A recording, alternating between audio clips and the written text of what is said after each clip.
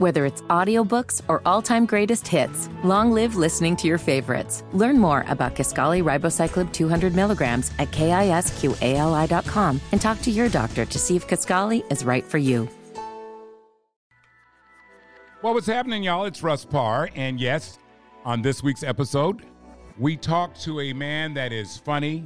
He's a good friend. He does gospel radio with Erica Campbell. His name is Griff, and we're going to really get into his life.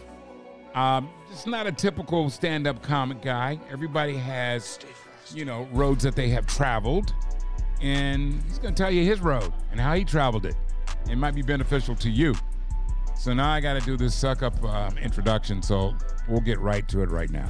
He is probably one of the best comedians that has ever graced any stage in America. Hey, Griff, I can't find page 2. Where's page 2 that you wrote?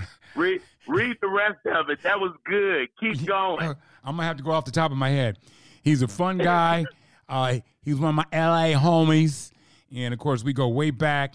The man is, he works the Christian circuit and he works the regular circuit, I believe, because, you're on Christian radio stations around the country and they have no idea that I know you're a heathen. But that's okay. We're not going to get into that. And I want all the ladies to know out there, he is off the market. He has found a beautiful woman, and I'm so happy for you, man, because what? When I see you just light up. Well, joints, but I'm just saying. I got to come with some jokes, and they weren't really funny. He's such a smoker. Yeah, this is Griff, y'all. He's one of my good friends, man. Just recently got married.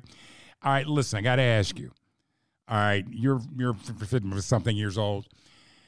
I know you've been married before. How's marriage different this time? What feels different about it? Hey, Russ, this is just when I got married when I was 18, I only knew her 3 months. I was in the military, thought I was grown, wanting to be everything my parents weren't. Then I got married again when I was 35, had been a bachelor forever. Mm-hmm. This time, man, it's just real grown man. Like, it's real. I know everything I did in the past. I won't duplicate it. And I had a lot of kids. Yeah. So my focus was really on, as a young man that grew up in abuse, I just always said, man, when I have kids, I'm going to do this. And at the same time, when I was a kid, I was never saying, and when I get married, I'm going to do this. I was really focused on my kids. So, with my oldest being 30 in a couple months, it's all her. Now, let me ask you, because, on my podcast, the Parcast, and you're on the initial show here, Griff, because I just wanted to go to my go-to people, man, that I really love and respect.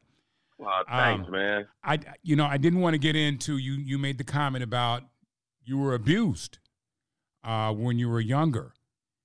Or did I mishear you? Well, I try not to villainize my father because we have a relationship now, but I didn't talk to him for 20 years. This is what I say now. He had a really bad 80s and 90s. That's all. That's all. And you took all I'm saying. And you took the brunt of it. Oh man, it wasn't just me. Wives took it. Random people took it. Kids took it. Pets took it. He ain't care. Yeah. Well, I'll tell you, when things like that happen, man, it's like you have to break the cycle. You know what I mean? Well, I heard God when I was about 9, man, saying I would never know anything that my family went through, and the cycle would break with me. So I focused my life very intentionally as a child, man, to be who I am right now. And as I focused that as a kid, I just kept saying, man, when I have a son, I'm going to make sure he does this. And man, I didn't have a grandfather on my mom's side or my dad's side. And, life is different now. My oldest son just had a son. Wow. One of the sons I raised had a son and a daughter, and then my wife has a grandson too. So I'm a proper grandparent now. Damn. And now I can focus on my wife, love on these grandkids, and tell all my real kids to grow up. That's how it works. Now, let me ask you, Griff, doing stand-up comedy, I've often said that, and actually, one of my first feature films was called The Last Stand, which I dealt with the pain behind comics. Because a lot of people don't realize sometimes the humor is to mask pain that you went through, or you took the pain that you went through, and this is very therapeutic for you to be able to get up on stage and crack jokes and laugh. Which is it for you?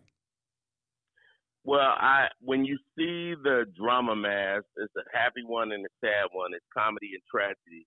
And our tragedy is everybody else's comedy. I can jump on stage and talk about my father and the things that he did that were horrible and make a crowd fall out. But for me, it was always, it made that easier to talk about. So I was just chipping away. It took 20 years. I mean, I didn't talk to my dad for 20, man. Wow. And now we on the phone like homosexuals talking. No, you hang up. No, you hang up. No, you hang up. No. But that's good because you know what? It's like some people deserve redemption, and it's good that you found a relationship because some people never get that, Griff. Some people never get that. So that is a blessing right there for you. You know what I'm saying? Well, I figure I gave him a 20-year sentence, and he took it on the chin. Yeah. So after the 20, I was like, oh, man, nothing else to talk about. I ain't one of the people that was like, you a convict. Right. I just had to really, and then I had to do it for my own children. They needed a grandfather because I met my grandpa one time on my dad's side. I was 10.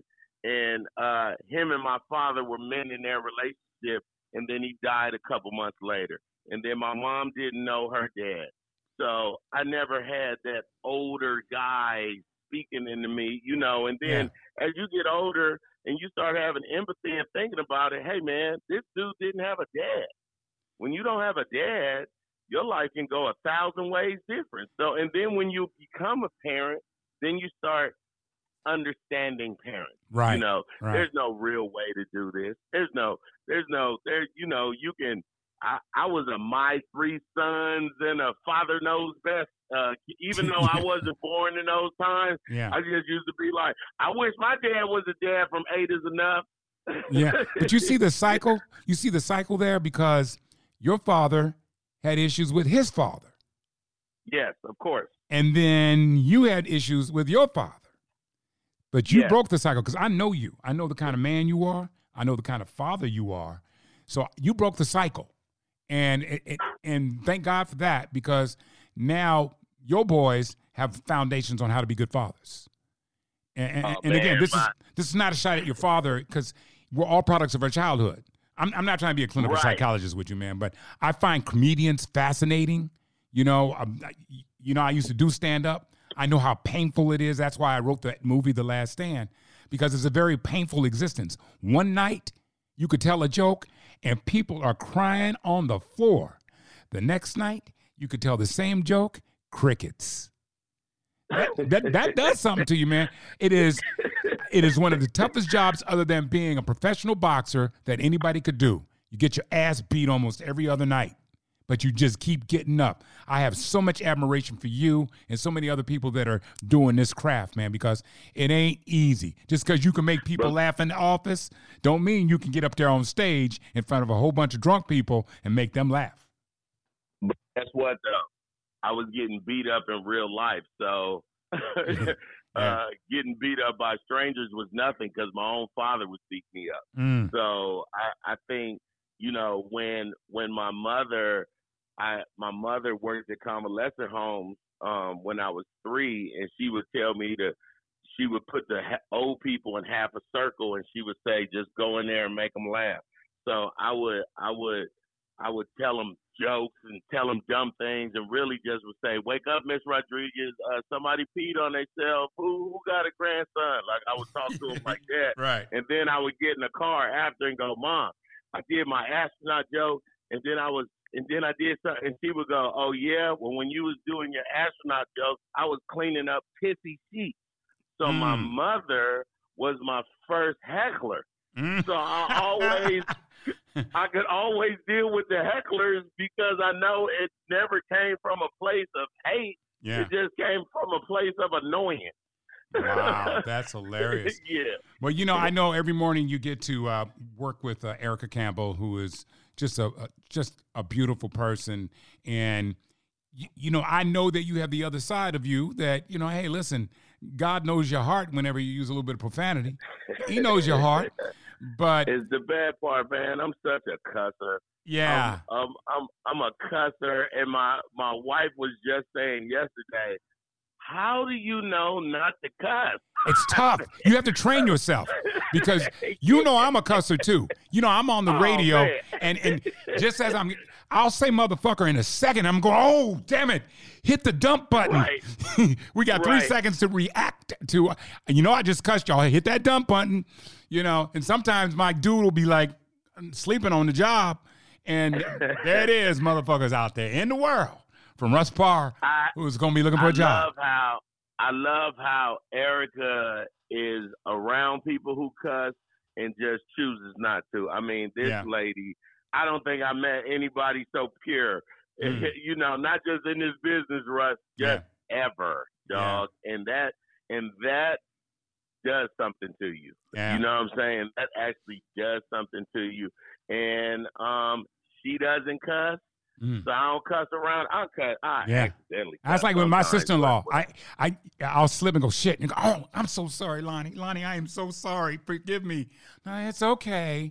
We had to talk about it the other day. I'm not coming from a place where it's just angry. It's just, we cussed in my household. That's just what we did. We heard our parents cussing, so we just pick it up.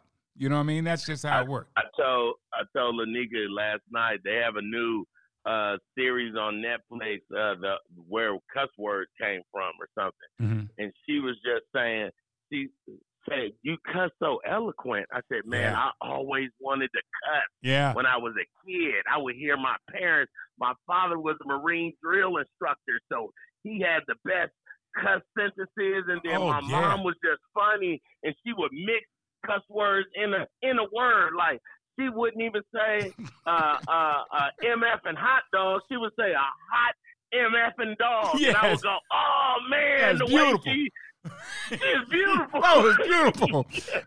We should give out Grammys for the best cusser. You know who would win? Samuel L. Jackson. That is one of the best. If he could hire himself out, if somebody needs a good cussing out, just call 1-800-SAMUEL. And he'll care. Who the motherfucker you need me to cuss out? The way he sold that to the world is right up there with, to me, brilliant, the same way Snoop smoked wherever he wants to. Exactly. You know what I'm saying? Exactly. Not only that, Snoop wrote a gospel album and won stuff. Yeah. You know what I'm saying? And it was deep. Like, it was Snoop deep. Is a problem. Yes. And then I was just saying, y'all remember he beat a murder case in 97. You gotta love it.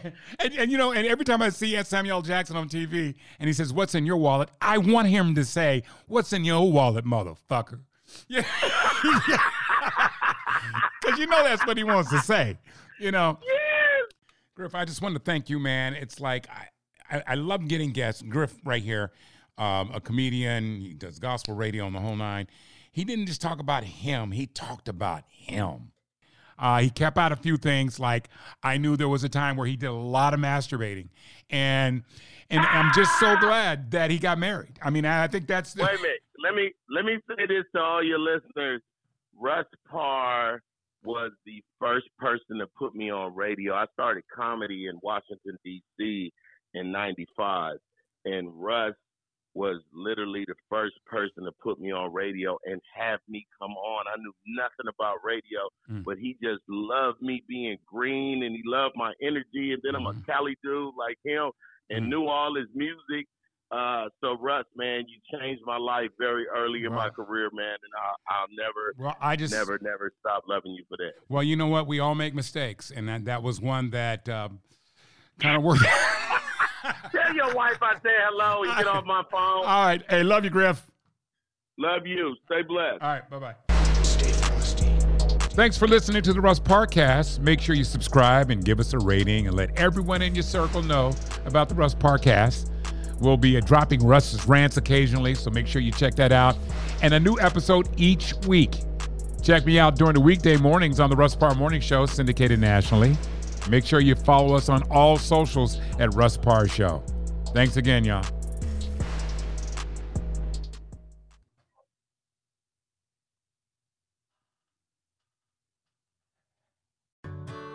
Whether it's audiobooks or all-time greatest hits, long live listening to your favorites. Learn more about Kisqali Ribociclib 200 milligrams at KISQALI.com and talk to your doctor to see if Kisqali is right for you.